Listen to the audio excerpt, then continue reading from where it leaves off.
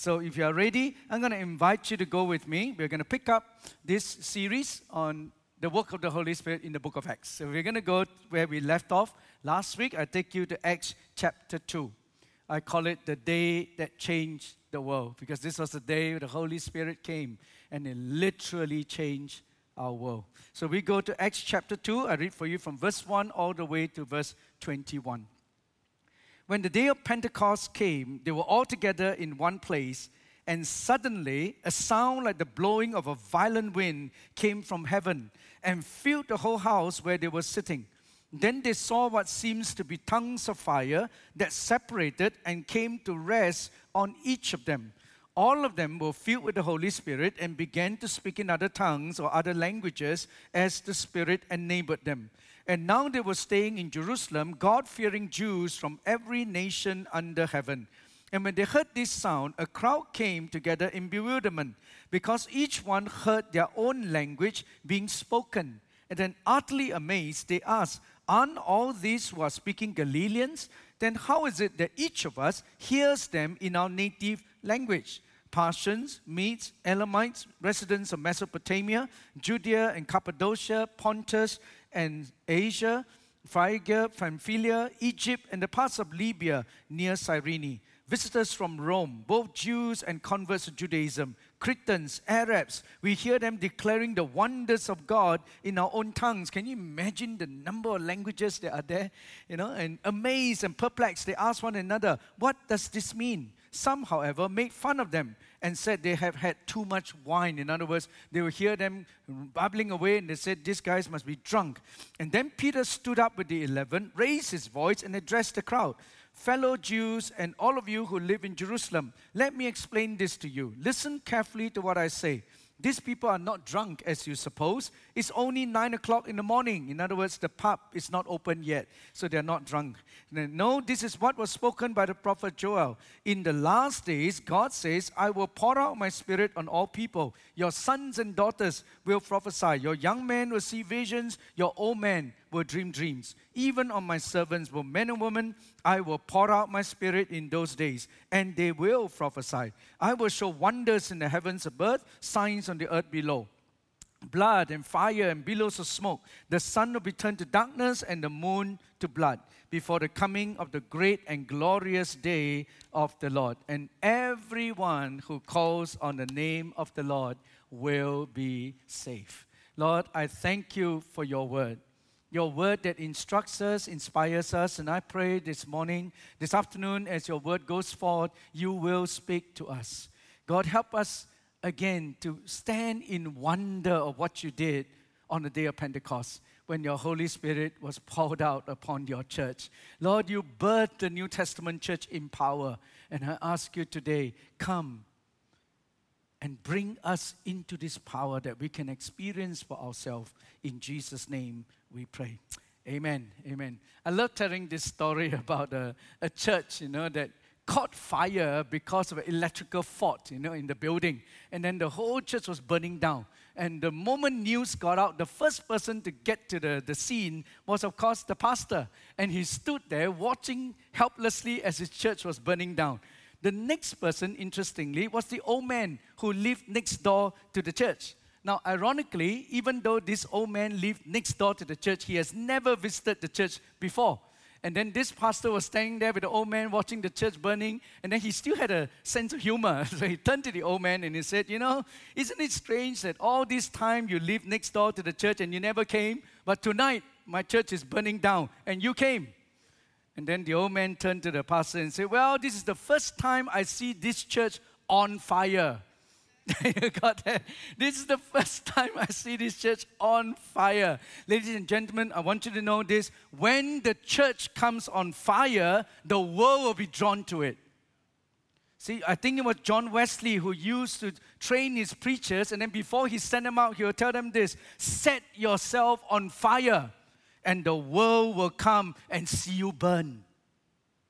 We set ourselves on fire and the world will come to see us burn. And I want you to know this afternoon, we are going back to the day when the fire started.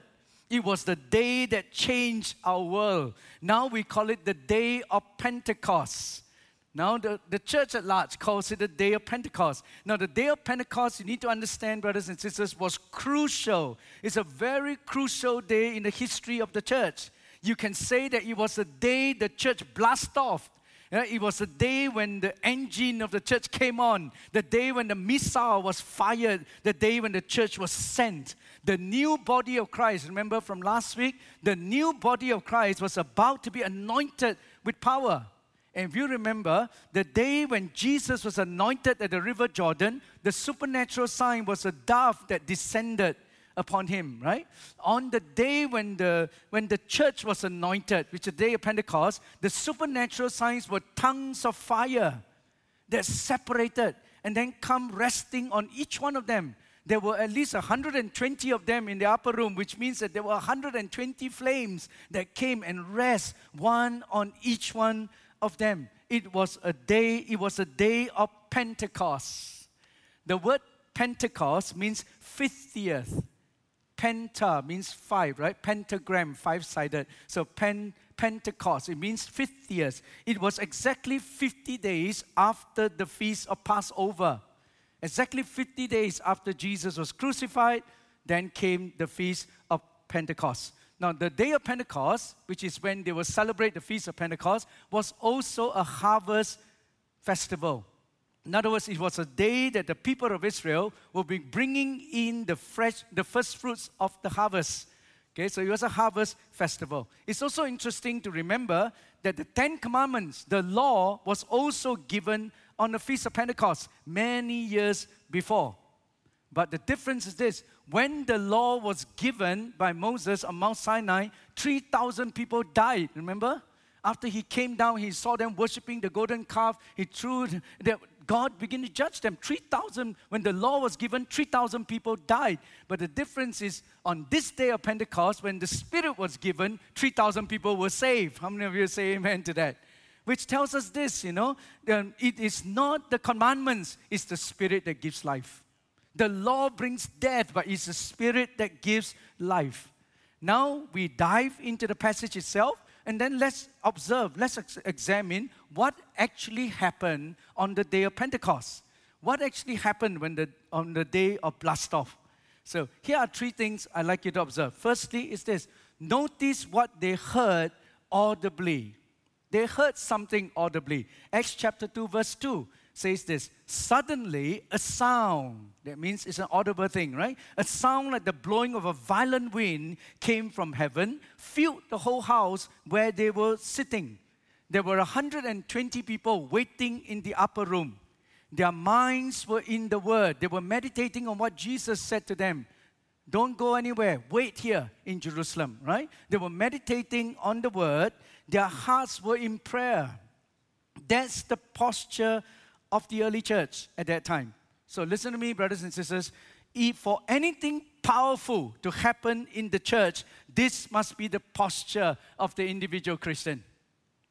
How many of you want to see revival? If you really want to see revival, then our minds must be in the Word and our hearts must be in prayer. It is when our minds are meditating on God's Word, our hearts are earnestly seeking after God, it will happen. See, and that's what the posture of the early church was. Their minds meditating on the promises, waiting on God to fulfill His promise. Their hearts were in prayer, and then it happened. And I want you to notice, it did not happen on some dark, spooky night, but it happened at 9 o'clock in the morning. It was 9 o'clock in the morning, in broad daylight. Within the building that they were in, they heard a gale. They heard the blowing of a mighty wind. And the Bible puts it this way: it was the sound of a mighty rushing wind. That's what they heard, audibly. There was a blowing of a violent wind in another translation. The Greek word that was used there is P-N-O-E, Na'a. No, P-N-O-E. It actually speaks of something that is strong, movement of air. Okay, it is not, and notice that it was not some soft, gentle breeze, but it was a mighty, invisible power that blew into the room. It reminded me of all those trees, that is next to Ocean Reef. If you ever take a drive up north, and then you drive by Ocean Reef Road, you see all the trees next to the ocean, they all lean on one side. Why? Because it's testimony of the wind that blow in from the ocean. All the trees grow up sideways. But it is testimony of the power that's in the wind. And brothers and sisters, that is what the scripture is trying to bring to us. Okay, and it was powerful enough. There was a sound of a mighty rushing wind, and it was powerful enough to be heard and to be felt by all 120 of them. And I think it is consistent with the Hebrew understanding of wind, because the Hebrew equivalent of this Greek word would be ruach. And that's the word used for wind, breath, spirit in the Hebrew. Okay, and this word ruach is one of those words where it sounds exactly like what it is. It's like the word splash. You know, if you think of water splashing on the floor, there's no other way to describe it except splash. The word itself describes the action. So ruach is like that. When you say this word ruach, you must have the air coming out at the end. Ruach. You got the kind of feeling. Ruach. It's got to come with moving air. You understand? Because that's what it is. It is moving air. It comes with force, in other words. Okay? And there are, in the Hebrew, there are two words that can be translated as breath. One is for soft, gentle breathing, which is what all of us are going through now. Okay? How many of you know you're breathing? You're breathing, right? You may not feel it, but you're breathing. But the other word, ruach, is when there's force. It is not the breathing that you are experiencing now. It's more breathing that you experience after you sprint for 100 meters. And then how would you be breathing? You'll be going, and it's air coming out. You can feel it. There's movement. And I think that was what's happening on that day. The word ruach, that's what it is. This is the word used for spirit in the Bible. The ruach of God. It's that like howling gale that propels us into action. It can be seen, it can be heard, it can be tangibly felt. Remember what happened to Nicodemus in John chapter 3? He came to Jesus one night, deep in the night, and he asked Jesus, how can a man be born again? And they were speaking to one another on top of the roof. Okay, and then with the strong Jerusalem wind blowing in their face, Jesus turned to Nicodemus and said this in John 3:8. He says, the wind blows wherever it pleases. You hear its sound, but you cannot tell where it comes from or where it is going. So it is with everyone born of the Spirit. Now let me ask you, can you see the wind? Can you see the wind? No. Can you feel the effects? Definitely. When wind begins to blow, we may not be able to see it, but we can feel its effects. Right? When wind is blowing, we can see the trees bending. You can hear the leaves rustling. You can see the dust flying off the floor. Right? You can see its effects. That's the way it is with the Holy Spirit. We cannot see the Holy Spirit, but we can feel His power working in us. And when the Ruach of God blows into our life, we cannot miss it. You cannot. You know that you know the Holy Spirit have touched you. And that is why we can actually forget the day when we said the sinner's prayer, but you will never forget the day when the Holy Spirit encountered you. The day when you were filled with the Holy Spirit's power, you will never forget that day. And I'm going to show it to you next week when we take this a little further. But here's a question. My question for all of us, have you experienced this mighty power of the Ruach of God in your life? Do you know the transforming effects of the Holy Spirit in your daily life? Has that Holy Spirit caused you to desire His presence, to desire His word, to actually want to have that intimacy with God? Have you experienced that? I hope you have. Are we trying to live out our spiritual life in the power of the Spirit or just in our own strength? I think that's a big question we need to ask. I know the day when you were born again, you already have the Holy Spirit. My question to all of us today is, does the Holy Spirit have you? I know we all have the Holy Spirit, but do the Holy Spirit have us? Have we reached this place, where we are so cognizant of the fact that I cannot live out this Christian life without the Holy Spirit's power? I can't live that victorious Christian life without His power working in me. And first thing you notice is this, what they heard audibly. Here's the second thing. Notice what they saw visibly. Look at Acts chapter 2, verse 3 now. After they heard the sound of a mighty rushing wind, then the next thing is they saw what seems to be tongues of fire that separated and came to rest on each of them. When the Spirit descended, brothers and sisters, they saw fire. And I think this is again consistent with the Scriptures, because all through the Old Testament, we see God manifesting Himself in the form of fire. Remember, Moses met God at the burning bush. There was a fire that was burning the bush but not consuming it. It was miraculous. It's the presence of God. The Israelites were led by a pillar of fire in the wilderness, so they know that is God. Elijah saw the fire of God descending and then consuming the sacrifices of Mount Carmel. Malachi talks about the refiner's fire that will come in the last days. So when the fire came on the day of Pentecost and they saw these tongues of fire, they knew without a doubt that is God. They never doubted that because they knew He was consistent. He was wind, He was fire, they knew it. And what an awesome sight it must be, right? You imagine yourself in that room. What an awesome sight it must be to see those tongues of fire that came burning downwards instead of upwards. How many of you realize that's a miracle? How many of you know hot air rises? But that day, nature was reversed. The fire came down. It didn't go up, it came down. It was supernatural from day one. Hebrews 12, verse 29. The writer of Hebrews tells us this, for our God is a consuming fire. Now, we all know that because we read it in the Bible, but the disciples saw it on the day of Pentecost. They saw it with their own eyes, those tongues of fire coming down. Notice what they heard audibly, the sound of a rushing wind. Notice what they saw visibly, tongues of fire. Then that led to the last thing, what they spoke verbally. Read the next verse now in verse 4. All of them were then filled with the Holy Spirit and began to speak in other tongues as the Spirit enabled them. You see, when the wind blew into the house, it first filled up the whole house, okay? Then it began to fill the disciples from the inside out. First, it filled up the house on the outside, then it began to fill the disciples on the inside. In other words, on that day, they were literally in the Spirit, and the Spirit is now in them. That was what happened. It was filling all in all, totally enveloped in it. In other words, immersed or baptized, if you like. And then something amazing happened. They were filled on the outside, then they were filled on the inside. And how many of you know whatever fills us on the inside ultimately has to come out? It has to overflow. And guess where's the overflow pipe?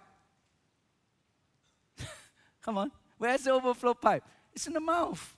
Right? You get so filled up inside, it has to come out somewhere, and it overflows from the mouth. And again, that's consistent with the New Testament, because Matthew chapter 12, verse 34, Jesus said this, for out of the overflow of the heart, what will happen?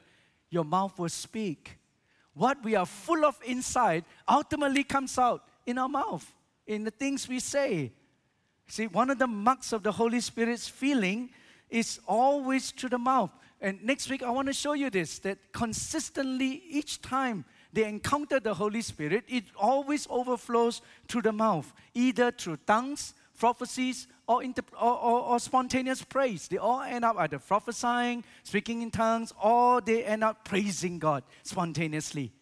And again, consistent in the New Testament. Because you look at what happened when Paul wrote Ephesians 5, verse 18. Paul spoke to the Ephesians and he said this, and do not be drunk with wine, but be being filled with the Holy Spirit. And then what will happen? You will speak to one another in psalms, hymns, and spiritual songs, singing, making melody in your heart to the Lord. How many of you know when you are filled with the Holy Spirit, what will happen next? He said, don't be drunk with wine, but be being filled with the Holy Spirit. Then what will happen? You will speak to one another in psalms, hymns, and spiritual songs. It comes out spontaneously. You can't help it. And when that happened to the disciples on the day of Pentecost, they overflowed, they started speaking in other languages. The people all around heard the disciples speaking in languages they have never learned. And then what happened? Look at verse 6 now. When they heard this sound, in other words, 120 of them got filled, and then they overflow. They all start speaking in tongues. They were so loud, it actually drew a crowd. And in verse 6, it actually says, when they heard this sound, a crowd came together in bewilderment because each one heard their own language being spoken. Can you imagine how loud it must have been? 120 people speaking in all kinds of languages. And then what happened? A crowd came, and it's not a small crowd. There were at least 3,000 of them, if not more, because 3,000 were added to the church that day. It was a huge crowd, and 3,000 is a lot of people. Okay, fill up the whole field if you like. That was what's happening. Now, what was happening that day was this. I think God was literally bypassing their minds and using their mouths. And they were speaking in languages they have never learned. Now, I know of documented cases of people who, under the power of the Holy Spirit, started speaking known languages that they have never learned. It's almost like, I've never learned Japanese, but what came out of my mouth was Japanese, and they don't even know that they're speaking Japanese. Okay, I know that this is entirely possible, that there are people who, under the power of God, would speak in languages, known languages that they have never known. However, I think it is needful for me to also point out that Acts chapter 2 did not really describe what languages they were speaking. It only recorded that each one heard their own language being spoken. So hear me, brothers and sisters. Thus, I think it is entirely possible also that the miracles was not just in their speaking, because they were speaking under the anointing of the Spirit, and that's miraculous. They spoke as the Spirit gave them utterance, but the miracle could also be in their hearing. They heard their own language, their vernacular, in their own, they heard it in their own ears. I think the miracle may not just be in the fact that they were speaking under the anointing of the Spirit, but people, even from the perspective of the hearer, they could be hearing a miraculous thing. Now, I started thinking about this because can you imagine 120 people, every one of them speaking in tongues, and there are so many different languages going on, 120 fellows going all at the same time. And then you have 3,000, if not more people, who are all gathering around, listening to all this. And they could actually figure out what these guys are saying. Understand, they weren't speaking with a loudspeaker system, okay? They were just speaking. That's it. Can you imagine 3,000 people, that last guy in the room, how could he possibly hear it? I think the miracle is not just in their speaking, the miracle is also in their hearing. They heard it in their own vernacular. They could well be speaking in a heavenly language, and they heard it in Japanese or whatever the language may be, Persian or whatever. And the miracle could just be that too. But my point is this. It was a miraculous thing that happened on that day. Totally miraculous. And you also notice the next thing. Notice that the words that they were articulating, they were not directed to man. They were directed to God. They were not meant to speak to people around them as much as they were directed to God. What were they doing? They were not just praying, they were praising God, declaring the wonders of God. Holy Spirit was exalting God through them. And that's what's going on. Now, I ask myself, why does God want to do that? I think it's because our minds often need to be subjected to the Spirit. Our minds need to be subjected to the Spirit. Now, we all know that one of the biggest hindrance to our spiritual walk is the unrenewed mind. Listen to me carefully. Our unrenewed mind is a huge hindrance to our walk with God. Now, please understand, I'm totally aware that our minds and our intellect, they are gifts from God. I don't think any Christian should be unthinking. You don't need to park your minds outside before you come in and worship. We should worship God with all of our heart and all of our soul, all of our mind. We must love God. What is evidence of a mind in love with God is when we think thoughts after Him. Nothing wrong with that. You see, I think that mind and intellect, they are gifts from God. It can be used to love God, to think thoughts after Him. But our minds have its limitations. That's why the prophet said in Isaiah 55, verse 8 and 9, "For my thoughts are not your thoughts." This is God telling us. "My thoughts are not your thoughts, neither are my ways your ways, declares the Lord. As the heavens are higher than the earth, so is my way higher than yours. Okay, and your ways and my thoughts than your thoughts." How many of you know it's great to have a mind, great to have intellect? They are gifts from God. God gave it to us. But the unrenewed mind needs to be renewed. It has its limitation. But when our minds are renewed by the Word, illuminated by the Spirit, it can become a powerful tool to actually love God with, to think thoughts after God. How do you renew your mind? It is through the Word. Right? Romans chapter 12, verse 1 to 3. Don't be conformed to this world, but be transformed. How? By the renewing of your mind. Through what? The Word of God.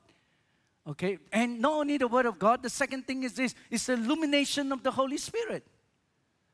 See, because it is the Holy Spirit that helps us to spiritually discern everything that is in the Word.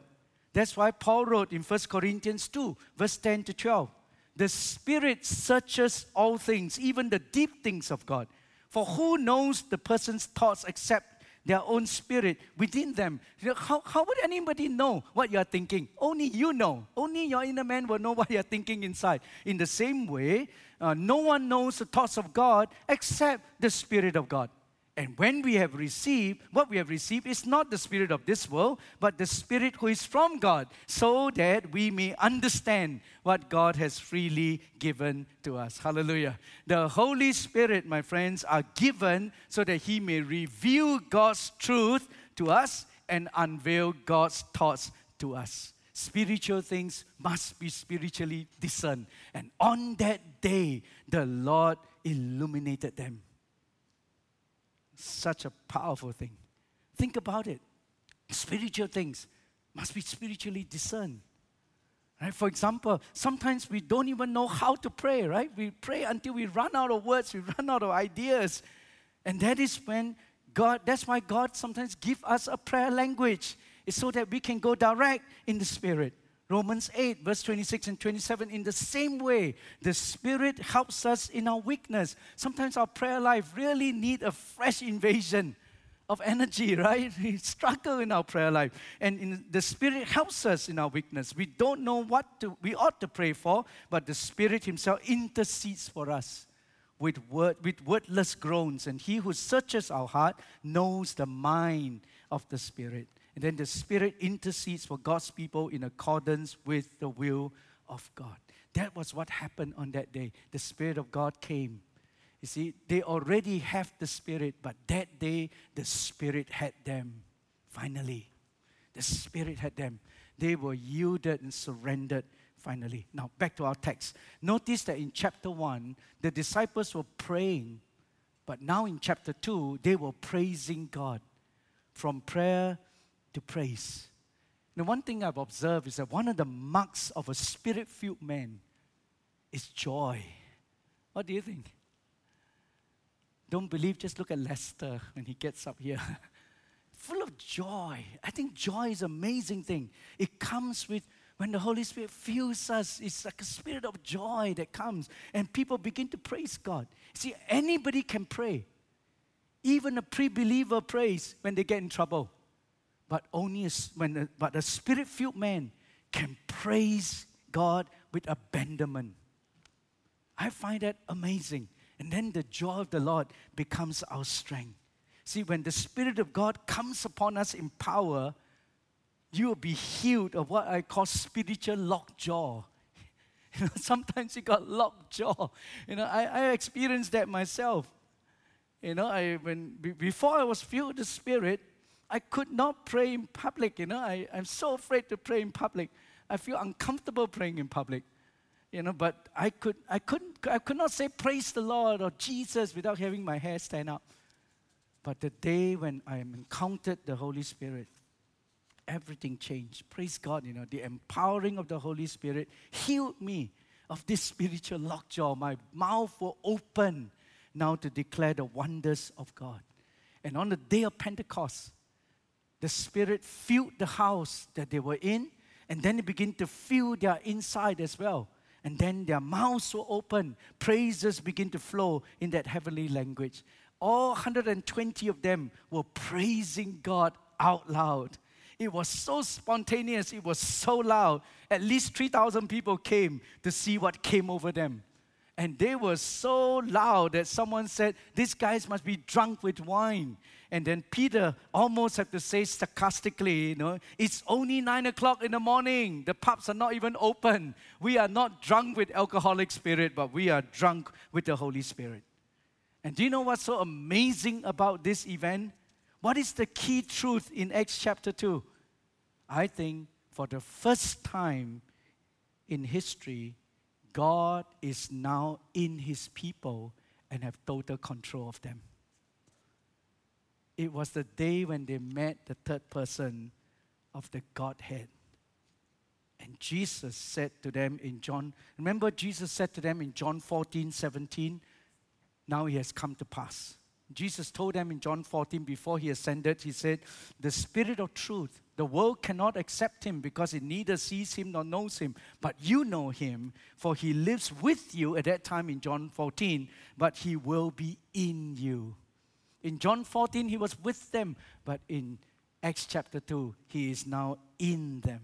In the Old Testament, the Holy Spirit only comes temporarily upon selected people, usually prophets, kings, and priests, to carry out a task or to fulfill an assignment. But now in Acts chapter 2, He has come to live in all of us. Hallelujah.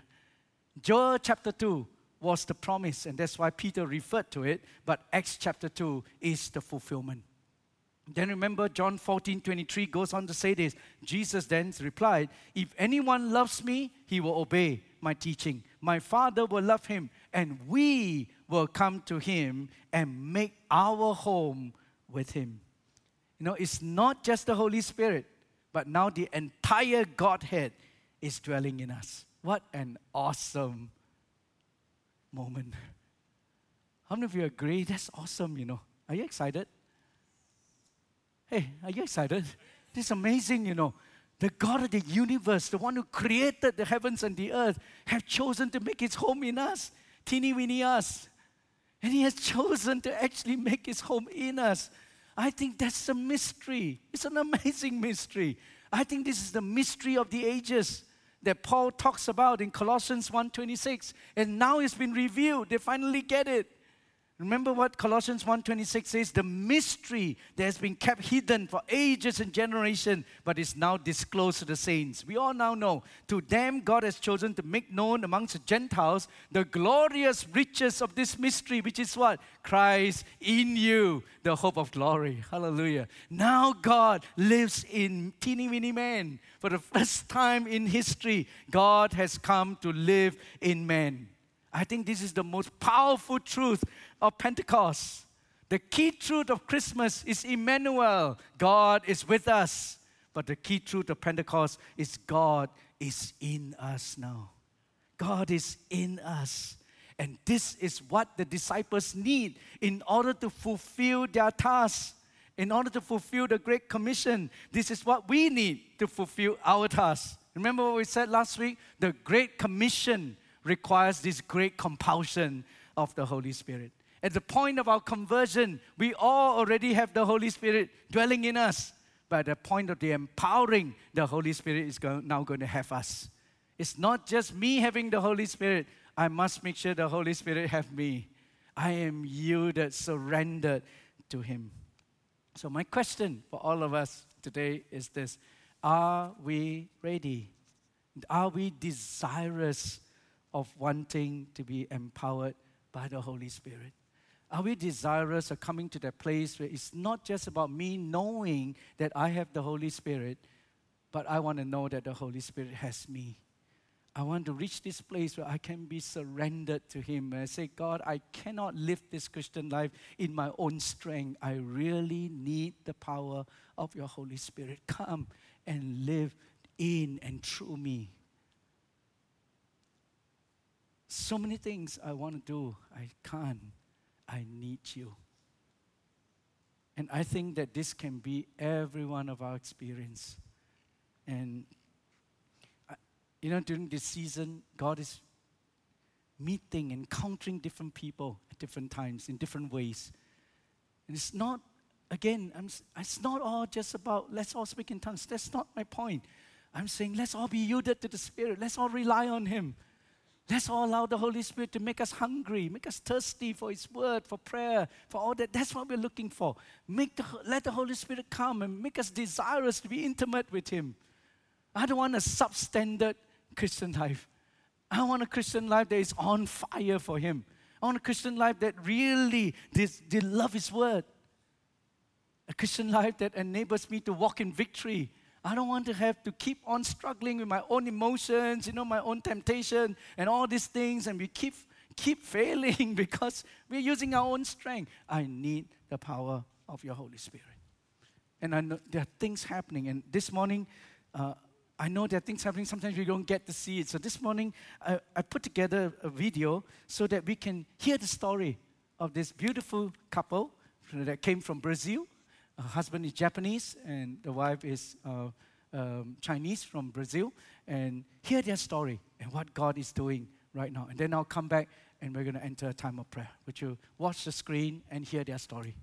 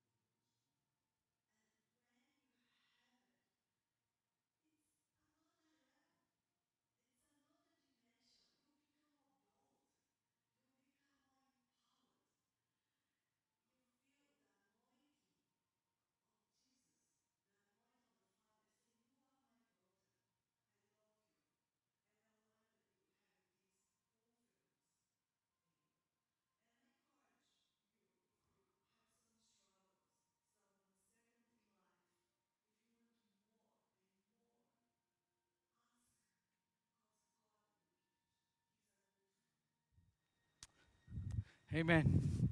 Let's give the Lord a good hand for what He's doing in the lives of the Nashidas. How many of you would identify with what they've gone through? And you could identify with the sentiments they have and the experience they have. I think it's amazing. I could. Like the Nashidas, I was saved in the Brethren Church, where I was taught that we already have the Spirit when we come to Christ, which is absolutely true. But they also told me that the gifts of the Holy Spirit have ceased, which is not true. And then they told me that I just need to study the Word of God and apply it, which is absolutely true again. But nothing much was said about the person and the power of the Holy Spirit. And like Nelson and Margaret, I tried to live right, but I struggled a lot in my own strength. The things that I know I should do because it's in the Word of God, I don't have the strength to actually do it. The things that I know I shouldn't do because I know from the Word of God is displeasing to God, I end up doing. And there are so many occasions I felt so powerless, I felt so defeated. But I know beyond a shadow of doubt that from the day I came to Christ, I already have the Spirit dwelling in me. Failing which, I cannot even be a Christian, right? Without the Holy Spirit, you can't even call God Father. So I definitely have the Spirit. But the issue is this: even though I have the Holy Spirit did not have me. I was not yielded and surrendered. I was still trying to live it all out in my own strength. Until the day I became cognizant and I realized that I need not go on struggling to live the Christian life in my own strength. But I need not go on in my own powerlessness. But I can turn to Jesus, who is the giver of the Holy Spirit. And He can empower me. And the day that I met the Lord, I realized that things were never the same again. The Christian life is never meant to be lived in our own strength. It is meant to be lived not by might nor by power, but by His Spirit. And then Acts 1:8 came to pass. And you will receive power when the Holy Spirit comes upon you. And you shall be my witnesses in Jerusalem, in all Judea, Samaria, and unto the uttermost parts of the earth. This afternoon, if you, like me, have sensed your own powerlessness and you feel like you're in dire need of a greater dimension of the Holy Spirit's power in your life, like what Margaret said, you can come and simply ask Jesus. And He will not give you anything else except the Holy Spirit. And He will grant you the desires of your heart. And this day could be the day that will change your world. Why not? Would you stand together with me? Even those of you online, would you just stand and respond with me? Thank you, Lord. I invite you just to take a few moments and you allow the Holy Spirit to just say and speak to you. It's not about moments of coming to the altar alone, but it is a deep, deep desire. That is the starting point. It's not what can happen at the altar, but it is what's the desires on our heart. Because if you truly desire it, God will meet you where you are, and He will empower you. So I'm going to invite us, as we sing this song, that the worship team will lead us. That if this morning you feel that, Pastor Benny, I really need a fresh empowering of the Spirit. Yes, I'm struggling with many things. I don't seem to have victory over my habits, over things that I know I shouldn't do. I don't have the strength to do it, but I need an empowering. Then I invite you to come and just do business with the Lord. Come to a place where you could allow God to meet you at your point of need. And I believe God will meet us. Thank you, Lord. Let's worship Him. And then I invite you to come. Thank you, Lord. Holy Spirit, yes, Lord, fall afresh on me. Fill me with your power. Satisfy my need. Only you can make me whole. Yes, Lord.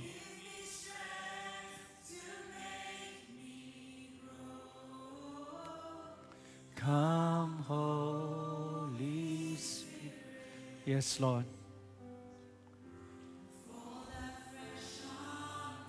We're going to sing this again, and as we sing, I open this altar for you to come. If you know that you need prayer today, you just want to come and talk to God and just want to have a place. Whether you want to kneel, you want to stand, it doesn't matter. You just come from everywhere, from the top to the bottom. If you need prayer this morning, you just come this afternoon and just allow us to let the worship and let the ministry just minister to you, okay? So as we sing, the altar is open for you to come. Come and be empowered by the Spirit.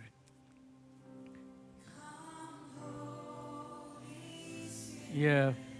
You know, all of us already have the Spirit, but this morning, I pray that the Holy Spirit will have you, that you'll be released from you. From within you, those rivers of living water can flow. Anyone else who need to come, you just quickly come as we worship. Yes, Lord. Only you can make me whole. Yes, Lord. Give me strength to make me grow. Yes, Lord. You know, some of us, in the past, you have encountered the Holy Spirit and you have experienced what is it like to be filled with the Spirit. But you know, all of us leak, and sometimes we just need the Holy Spirit to fill us afresh, and that we may receive a fresh anointing from Him. So if you need to do that, you can also come. As Ephesians 5:18 says, don't be drunk with wine, but be being filled with the Holy Spirit.